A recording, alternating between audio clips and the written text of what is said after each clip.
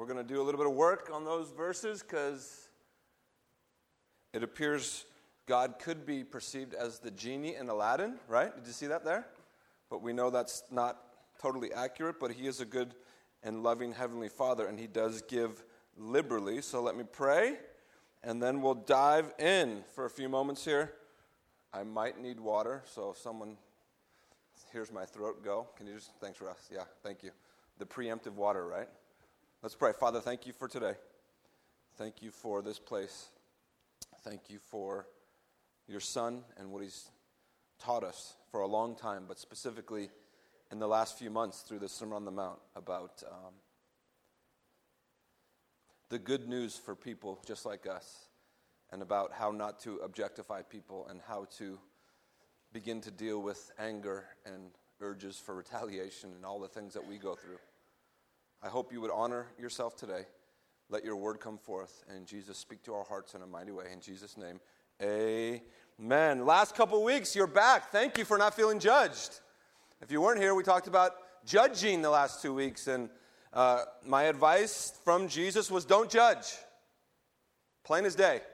Especially those outside the church. Jesus and Paul, remember that combo? Boom, boom, right, left. What are you doing, Paul would say. I'm not going to judge them outside the faith. I have enough issues with you, the Corinthian church. Remember that? And then Jesus said, I know sometimes you must discern and make judgments, but do so. Thanks, Russ. You're the man. Do so with all the mercy you can, right? Be very merciful when you judge. Sorry, I got to do it. It's bad, right? Even Fiji water, Russ? It's so nice of you. Dang, look at Russ throwing down. That's very nice. And now we come to this passage in Matthew 7:7, talking about asking, seeking, knocking, giving, receiving. And we go, as Americans, what do we say? Yes! That's what I'm talking about. We got to it. I endured the judging. I endured the anger. I endured all those other passages to get to asking, seeking, knocking. So Matthew 7:7, here we go. Layla just read it, but let's just see it. Jesus says this, still teaching this sermon. I don't know how he was preaching, though he was preaching. He was teaching. Ask and it will be given to you. Seek and you will find. Knock and the door will be open to you. Many of us know that verse. We've heard that verse over and over. What does it mean? What am I to do as a struggling believer, doubt-filled at times? Me too. I doubt sometimes. Even the pastor, right? What do I do with this? I'm going to tell you what not to do in a minute, and many preachers on TV will tell you to do the opposite. This is one of the hallmark verses of things like the prosperity gospel. And we'll talk about that briefly, because I'm not going to rail too much. We'd rather go to what Jesus really means, right? For everyone, verse 8, who asks receives. Yes! That's good, right? Dave Bray, you want a new car? That would be nice. And the one who seeks finds, and the one who knocks, it will be open. This is the fun part. Verse 9, or which of you, if his son or daughter asks him for bread, will give him or her a stone? Jesus is so literal, and it's so like, duh. Verse 10, or if he asks for a fish, will give him a serpent or a snake. That would freak somebody out, right? That's a good parenting trick. Next time they disobey and they ask for the iPhone, give them a cobra. See what happens there. It's either you will never see them again, or that will be the best parenting lesson of all time, right? So Jesus, just like the log in the eye, he wants us to just do what you just did. Jesus wants us to laugh sometimes. You understand that? Growing up in church, sometimes I was like, if I laugh, if it's not 100% perfect and pure, it'll be a sin. Okay, there's some truth at that. We shouldn't follow around coarse jokes and sour words. We hear that. But Jesus wants you to chuckle when you hear that from him, because nobody would do that. And then he says what? You being evil, is this verse 11? Yeah. And that simply means, we've missed God's mark. We're sinners. We're flawed. We're fallible. We are not infinite. God is. Jesus is making the parallel between God's infinite goodness and our not. So he says, if you, being not God, is what he's really trying to say, know how to give good gifts, how would you expect, or why do you expect less of your heavenly Father? Oh. Because a lot of us have grown up in church, small c, where we almost adhere to the poverty gospel. Well, good things can't happen to me because God doesn't work that way. Now, there's some liberty, but we have to be in the train tracks. We can't get too far on either side. But think about that. God says, Dave Johnson, you're a decent father. You are a sinner. You've fallen short. You're evil, me. I've been forgiven by the blood of Christ and received into God's family by his mercy alone. But even as a fallen father, I know how to be a good giving father. There's nothing more precious than when a human being, out of their own goodwill, not beholden or with manipulation or different tactics, not in a lustful way, because we talked about that, gives generously. Amen? We are doing the Father's business. That's why it feels so right, and you can walk in truth and grace, knowing this is what God's about. If you ever don't believe that God is a giving God, remember the cross. He gave himself. Here I am. So this is part of God's makeup. He is generous. He gives. And the gifts he gives are wonderful, but like we've been learning in the Sermon on the Mount, they are usually completely upside down from what the world says as a good, what? Gift. Knew a guy one time. Still know him, but I knew him closer back then. He went to the Price is Right and won the showcase. That's awesome, right? He won a trip to China. He won a trip to the Dodgers baseball camp. We prayed for him. That's bad. I think he pulled two groins, so we're like, yes. You know what I mean? When he went and ran around. And he won a boat, but he took the cash instead of the boat because he didn't have a place to keep the boat. We all said, that is awesome. Some people in the room were actually at the Price is Right when they were there. And everyone was like, what? That is awesome. Reflecting 4 years later, it was one of the worst things that ever happened to him financially. Because the trips were great, but what did the IRS do in 18 months? You received $55,000 in gifts. You got $18,000 for us? That's just life, though. So sometimes, the way our world is structured, we see good things, and those are good things. They're gifts. And he was okay because he saw some of it and he managed, but it was it's a tough thing to go, oh, right? Oh, now. So the grass isn't always greener, especially when we look outside and see the world system. I said God is the giver of good gifts, and I won't throw you under the bus. So while in my office preparing this week, the first thing I thought of was, I'd really love to have a new car, just like I said with Dave. I'd really love to have a new, and my mind is trained because I'm evil, I'm fallen, but because of where I live, my mind is trained to go certain somewhere. When we did mission work in Sudan for 3 and 4 years, the Sudanese people would read this passage and they wouldn't think about a new car. That's why in some ways we learned so much from them, right? They thought about peace and calm in their community because there was war for 30 years. So we just have to understand that and see we don't want to read a Western American value into the Scripture. We want to see what Jesus was actually saying back then. And then we let the Holy Spirit come and teach us. As Christians, we are to walk humbly. Part of walking humbly, we learned a couple weeks ago, we are not experts. That's part of walking humbly. No matter how long you've walked with Jesus, you're still a disciple or an apprentice. So we know as Christians, there is always room for more truth, more love, more light, more mercy, more grace, more forgiveness, etc., etc., etc. And those are the good things Jesus says, ask for in abundance, because I will open heaven's floodgates and give them to you. If you go home today and ask for $1 million, I don't know what God's going to do. You might win the Price is Right. I do know what God will do if you go home and say, Father, this week, show me how to be more merciful to be like Jesus. God will go, are you sure? That's what he'll really say. And he'll go, if you're sure, I got something for you at 9 a.m. tomorrow. I'm just going to try and answer that prayer at the office. So that's what we have to get to. Ultimately, what are the things Jesus is telling his people to ask for? Parallel passage, Luke 11, same passage. Luke records it in a bit of a different way, this Sermon on the Mount. Luke records this almost word for word. We're going to go to Luke 11:13 in a minute.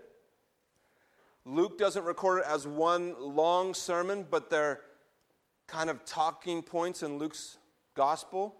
And as we know from history, Jesus this was his go-to sermon. Every preacher should have a go-to sermon in their pocket that they can just give. Every teacher of the word, right? We should have a go-to testimony. We talked about that. But this is one of Jesus' go-to themes, this Sermon on the Mount. How do I know that? Because it's recorded in Luke in different places, and the historians tell us that this was familiar and a bunch of different reasons, and ultimately, he was teaching us about the kingdom of God, which he was fulfilling. So this was always on his radar. He wanted to teach people about the kingdom. So Luke 11:13, it almost is like verbatim, right? If then, who are evil, know how to give good gifts to your children, how much more will the Heavenly Father give you, who? The Holy Spirit, to those who ask him. So Jesus isn't simply talking about material things. I'll give you another backup because I know some of you are like, what do you mean? What did Jesus just spend a couple weeks on us talking about? Anxiety, dealing with stress over material things. And Jesus gave us a couple of examples. The birds don't gather and they're fine. The lilies of the grass, they don't do anything and they're beautiful. How much more does your Heavenly Father love you and will take care of you? Don't worry about that stuff.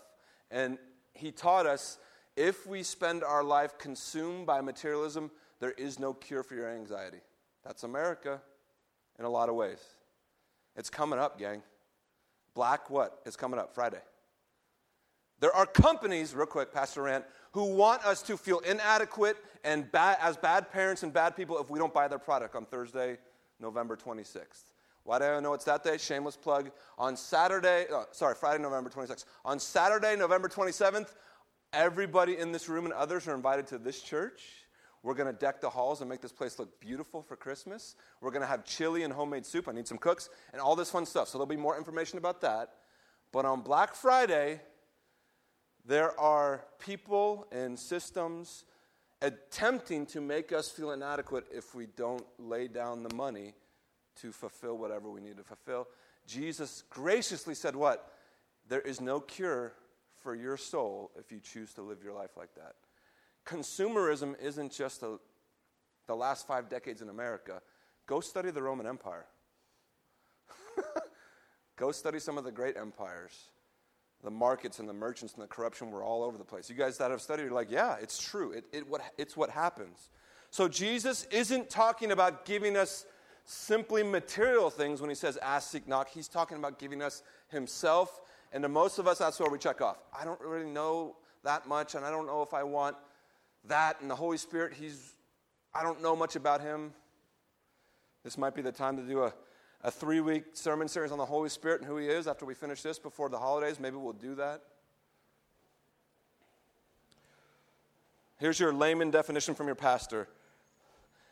If you read about Jesus, and if you love who he is, and if you love what he stands for in the Bible, not in your email account when you get from some place in wherever telling you how to vote or whatever, but if you read about Jesus, and the Holy Spirit confirms the truth in your heart, and you see his grace and love and mercy and influence and power the right way by humbling himself and serving, God promises to give you more of that every time you ask, because that's who the Holy Spirit is. And we can talk more about that. Maybe we will do a series on the Holy Spirit. I tried to come up with an example. August 9th, 2006. Remember back, 10 years plus. A bunch of crazy Californians, both young and older, not old, never say that, wiser, young and wiser from, I think we had a 10-year-old up until about an AARP member, a senior citizen, we'll say it that way, okay? We got on a plane, some of us flew to Minnesota, some of us flew to New Orleans, some of us flew to Denver, and we all met in New Orleans and drove out to Bay St. Louis, Mississippi. And we were ministering to people who had lost everything in Hurricane Katrina. I mean, everything. This church, where we were at, the concrete would have been standing. That's probably it. That's how big a storm it was, you guys remember, and that's where we were. And so, First Baptist Church Bay St. Louis, can I get a shout out? I just did. They housed us. And what we did is we got up, a bunch of us, and we sought work orders. They were very organized. They would fill out work orders. And so me being the leader, with a couple of other people helping me lead, go, let's go to this place. About 25 of us, 30 of us. I don't think the whole team went. And so I called the gentleman. I said, hey, Fred or Frank or Joe or Bob, we'll be there in half an hour. And he said, can't wait to see you. I got a lot of work. I said, sweet. So we got in our cars and we drove down to Fred or Frank or Bob or Joe's or whoever's house, and nobody was there. We didn't have our iPhones yet, so, that was a long time ago, right? We were working on cell phones and different logistics, and we kind of scoped the property. It was damaged. And so we waited another 15 minutes.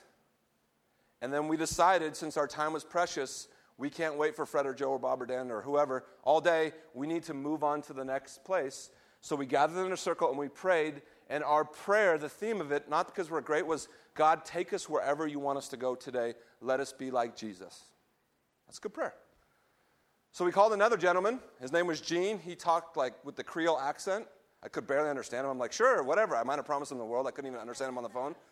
But he basically said, Dave, I have 15 pieces of sheetrock that I need help moving upstairs to the third floor. Sheetrock's big. He was older and kind of handicapped. I said, we'll be there.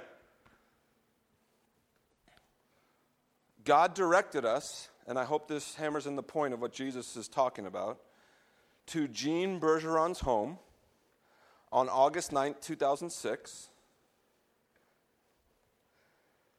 He did have a work order, but it was lacking. We showed up to his house and saw the sheetrock, but then saw the utter devastation.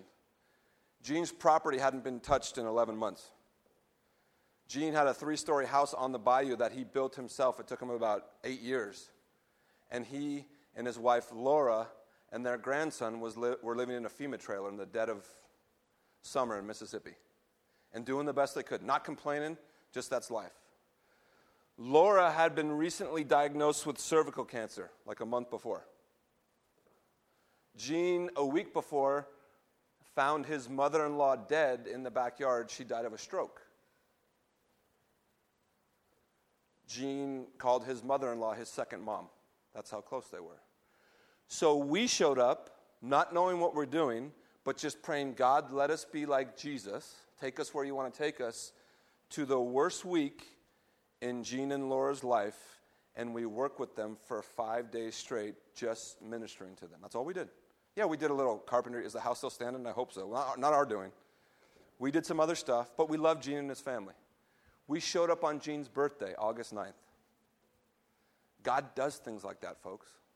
He's not just out there in the cosmos spinning his little webs going, let me really shake up this planet. He is intricately involved in our lives when we obey him. That's the piece Jesus is getting at. How much do you want is this passage? How much grace and mercy and light and hope and love do you want to walk in? I have it all, Jesus says. You don't have to manipulate my Father, Jesus says. You don't have to pray and go, if you get me out of this one, God. You ever been there? Don't lie in church. I will serve you the rest of my what? Days? That prayer lasts about 7 days, amen? But God is good. We don't have to approach our Father like that. We simply have to say, I want more. I want more of you and what you're doing. I want more of your Spirit. How does that happen? We read the Word. There's no way around it. We read the Word. But how do we read it? We're learning this. We don't just go to some obscure thing and go, oh, that's the word of the day. We read everything with a small w, the Word of God, through the big W, the Word of God, Jesus Christ. Because he has come to fulfill what was told. And by fulfilling it, he actually ramps it up, remember? He says, I'm the fulfillment. I'm going to go to Calvary to do a bunch of stuff you can't even comprehend. We can comprehend some of it. Then I'm asking you, forgiven child, to walk in a manner worthy to do my Father's business. Be a part of the family. in family business is asking, seeking, and knocking to have more of the fruit of the Spirit, the Holy Spirit, Jesus, example, obedience, love, grace, mercy. I don't want to hear any more about election. I want to hear Christians talk about that. Let us be more like Christ, and it will all work itself out. Someone's going to win on November 9th. Half the country's not going to like it. Maybe more than half. I don't know. So we get that. But Jesus is still going to say on November 9th, ask, seek, knock of my heavenly Father. And he does a little interesting thing. I love the humanity of Jesus. This is interesting.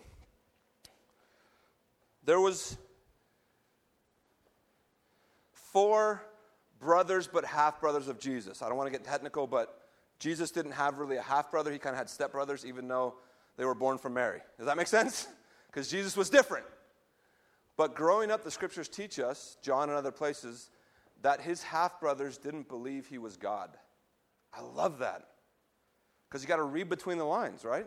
Because if I would have made this story up, or we would go see it in Hollywood, we would know from 18 months old that Jesus was God. And maybe in some ways we did, because we see him in the temple at 12 teaching and doing all this amazing stuff. But the picture we get of his brothers, especially James, and here it is, I'm not to confuse it, not James and John and Peter, not that, Sons of Thunder and everything. A different James was Jesus' half-brother who became the pastor in Jerusalem. So he grew up not believing, and then the deal was sealed when Jesus, bodily resurrected, appeared to his at least half-brother at this time. And James was all in, and he was martyred in 62. He was all in. But I love how the Bible teaches that Jesus' half-brothers didn't fall down and worship him when he was 12 years old and go, "You're the Messiah." That teaches us about Jesus. That teaches us about who we're asking to be more like and more of. What does that teach us? Think in church. It's okay. It teaches us that Jesus was a human being. It teaches us that Jesus showed dignity and compassion and kindness to people, even if he disagreed with them or they didn't believe. In fact, early on in John, his brothers say, "Why are you hanging around here? Go with where the people are falling all over for you." That's my paraphrase.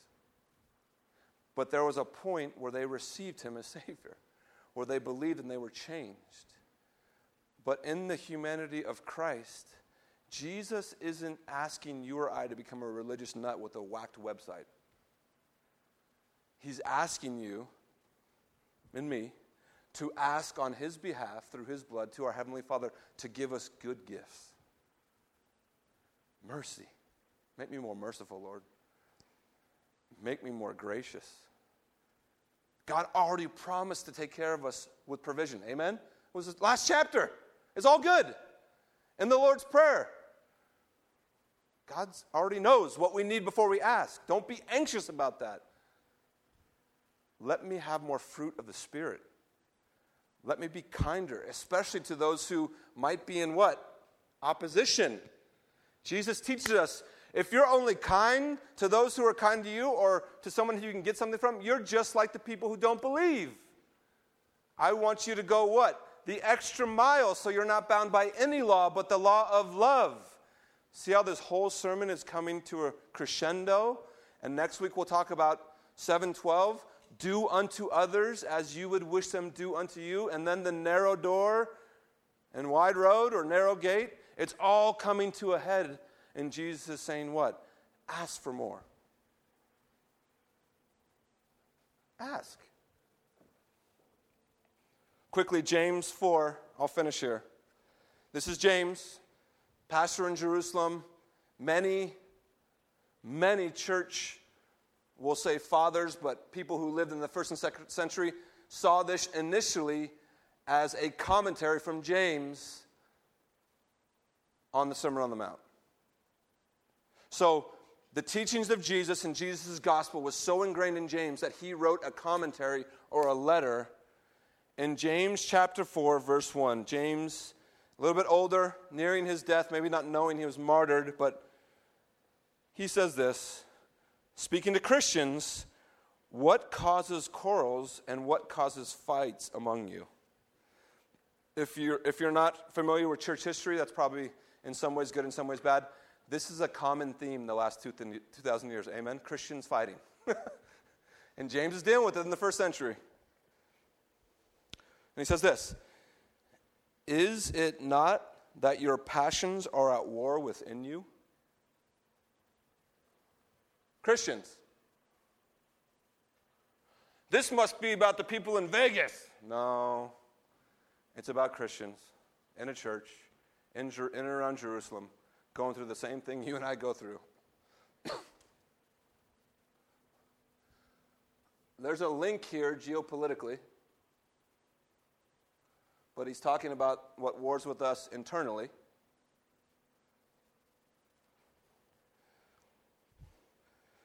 Verse 2, you desire and do not have, so you murder. You covet and cannot obtain, so you fight and quarrel. And look at the end of verse 2. You do not have because you do not ask. This is about asking, seeking, and knocking. And even the early church was getting them wrong. They were asking and desiring about things that were called passions, lusts, not just sexual. They were objectifying each other to get on top of one another and achieve. And James says that's not what prayer is for. Prayer and asking is for asking the good things that God gives, namely himself, what we talked about. Verse 3, you ask and do not receive because you ask wrongly to spend it on your passions.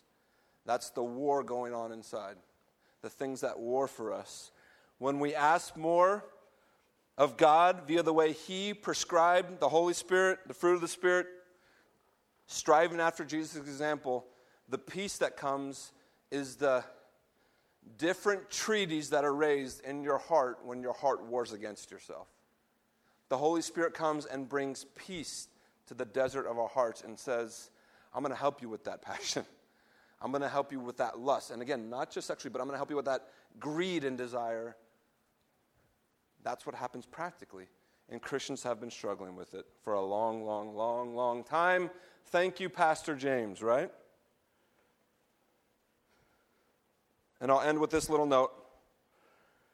Jesus then gives us in Luke 11 a word picture of how to ask. Jesus in Luke 11 says, the kingdom of God is like this, ask like this. He's going to talk about asking and not going to receive, but then he tells us this little story. And he says, suppose you are a person, and suppose, I'm going to put it in real time. I love Vin. Vin comes from Minnesota to come visit me. He lives in Minnesota. Vin's plane arrives at 3 a.m. and he Ubers, because he's good like that, right? Vin, you Uber, that's good, right?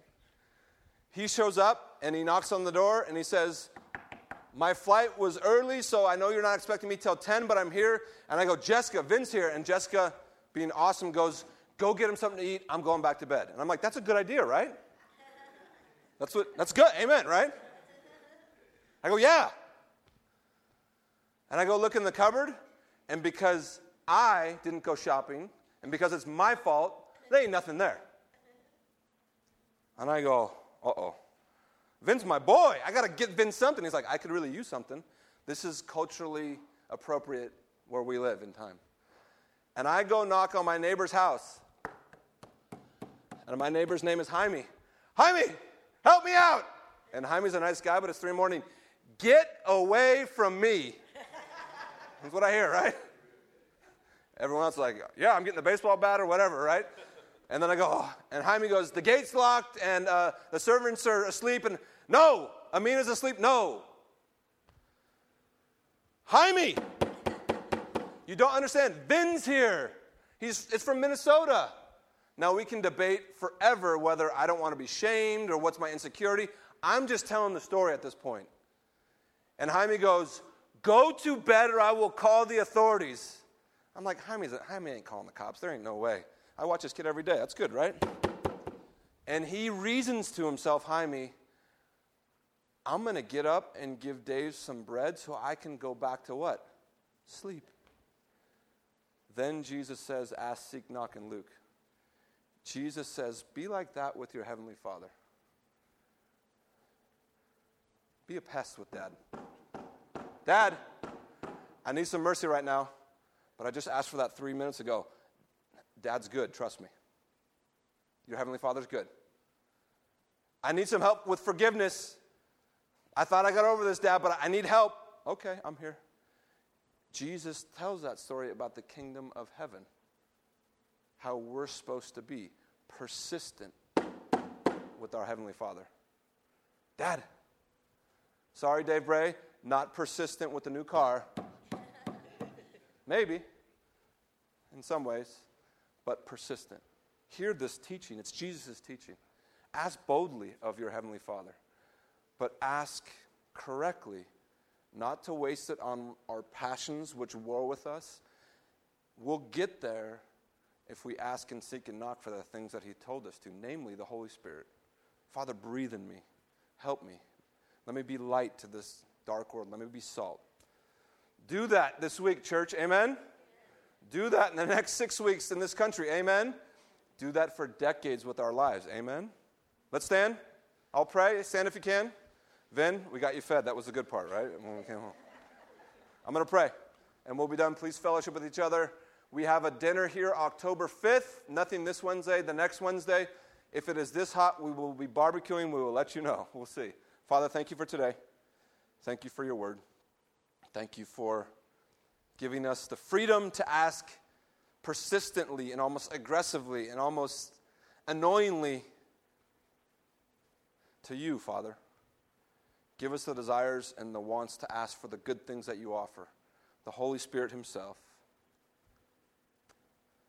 Convict us gently, encourage us powerfully, and let us walk out of this church changed, not from anything that was said, but the truth that was heard. Jesus, glorify your people this week. In Jesus' name, amen.